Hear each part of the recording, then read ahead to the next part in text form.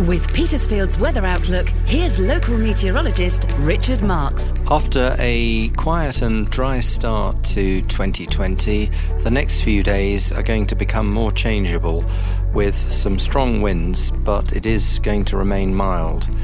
The Atlantic jet stream has become more active, and the area of high pressure which brought our settled conditions has sadly retreated into Europe.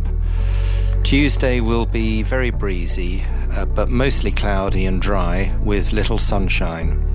Wednesday will start fine, but will cloud over as another weather front approaches, with some heavy rain by the evening. This will clear overnight, and Thursday should be cloudy but dry again until evening with another spell of rain. It will be mild throughout, but will become colder with more normal January temperatures by Friday. Get more Petersfield weather information at petersfieldradio.uk.